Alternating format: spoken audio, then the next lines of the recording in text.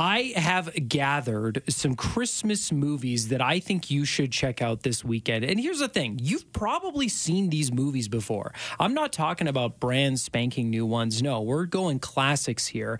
But I am going to take this opportunity to celebrate two Christmas movies and then plead my case for a third one. That's coming up later in the show.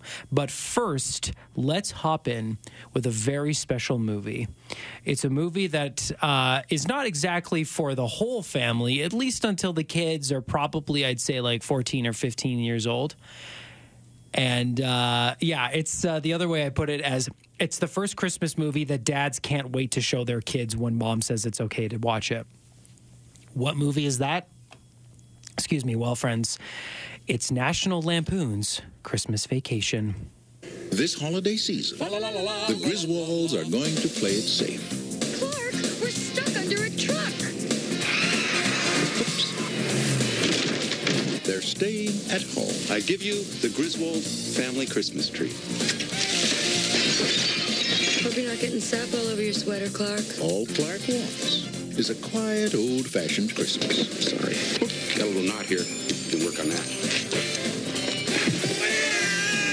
What he's going to get is the gift that keeps on living. Merry Christmas. His family. The gift that keeps on living.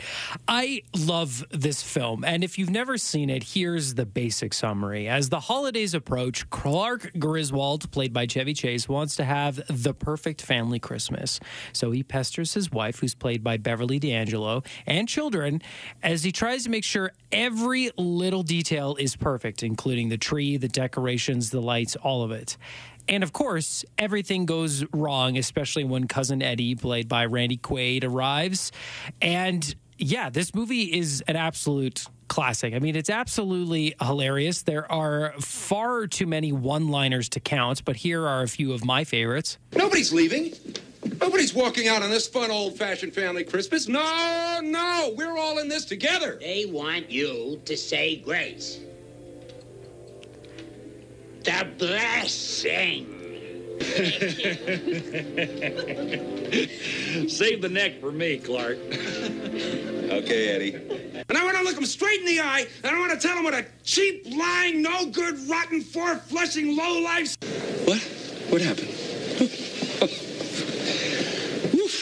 Where's the Tylenol? Where's the Tylenol? Oh, man. Like, this is one of those movies that you just quote at the dinner table. Like, I will say to my dad, save the neck for me, Clark, even if there's no neck with the turkey we're having this year. But it actually has a half-decent Christmas message underneath the hilarious sequences of sledding down the mount or the hill on the greased-up pan, or the ridiculous dinner scene, or the fight, whatever. The quest for a perfect Christmas is something that everybody will strive for at least once in their life. But anytime you try too hard, it's going to be almost always a disaster. You just have to accept that things are going to go wrong when you're planning your Christmas. Something is going to break. And that's okay. Just let Christmas be Christmas. When you have your entire family there, something is bound to go wrong. Am I right, Sarah? Always, yes. Absolutely always. So that's my first, that's like a tradition in the household, is to watch Christmas Vacation, a classic. Now, another one, some of these movies are becoming pretty old at this point, but their messages and their morals can really stick around, especially if they tap into something that we can all experience. And that is absolutely the case for my number 2 pick, which is A Christmas Story. In this modern age, too many people have lost sight of the true meaning of Christmas. Mom! Hush! Shut up, Ralphie! So now, in the spirit of the original, Me to you. Stop! traditional,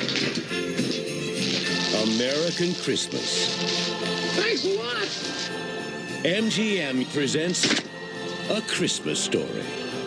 A Christmas Story. This movie also has a bunch of good one-liners. Fragile, like with the tongue is stuck on the pole. And fun fact, it was filmed in St. Catharines, Ontario. So this is a very Canadian-looking film. Christmas Story, I think, is a really special movie. If you've never seen it, which is crazy, you should definitely watch it. It takes place in the 1940s. It wasn't filmed in the 40s, but it takes place then. A young boy named Ralphie attempts to convince his mom and dad that and Santa Claus that he should get a Red Ryder Range 200-shot BB gun for Christmas. It's the perfect gift. And of course, all of the adults in his life say, "You'll shoot your eye out, kid." I have a mug that says, "You'll shoot your eye out." This movie works because we have all had a moment like Ralphie. Not just the Christmas gift, but there are bullies in this movie. We've all been triple dog dared in our life. Our parents have been overbearing and have been like, "Oh no, you need to wear 14 layers of coats, even if it's not even that cold outside." We've all had moments where we are Ralphie, and this film kind of taps into it. And Joe Bunting wrote about this film.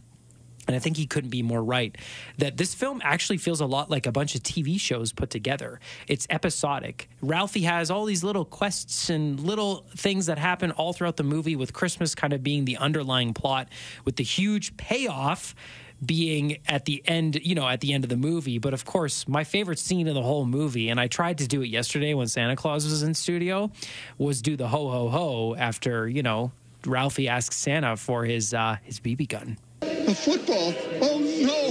What was I doing? Wake up, stupid. Wake up. No.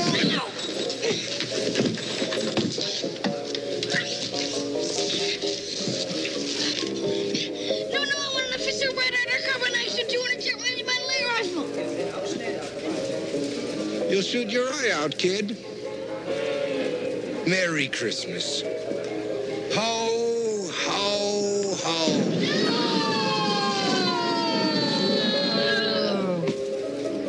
I love that movie. And it's like one of those movies that my parents watch it, I watch it. And I think it's a great choice for a Christmas morning movie. And the sequel, A Christmas Story Christmas, which came out last year, was also surprisingly very good.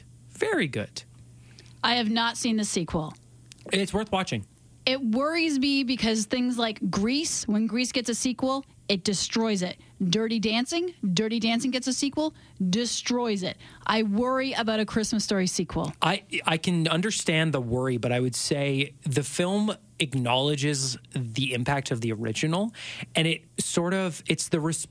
actually has a similar message to Christmas Vacation, in that Ralphie is now the man of the house because his dad has passed away, and now it's his responsibility to make the family Christmas, and he starts to realize why it's so hard to do that, the work you have to put in to do that, and maybe you don't need a BB gun for Christmas. And it's kind of about his personal journey through that and the town, and they did a actually surprisingly good job with it. And it is the same actor. It's the same kid who played Ralphie in the 60s, 80s when this was filmed. I forget. It's been a long time. That movie gave me, and I'm sure many, many others, the insane fear that somehow my tongue was going to leave my mouth, grow 18 meters like a cartoon tongue, stick itself on a pole, and never be removed again. I still think about that sometimes when it's very cold, and you think, oh my God, my tongue's going to get stuck on it.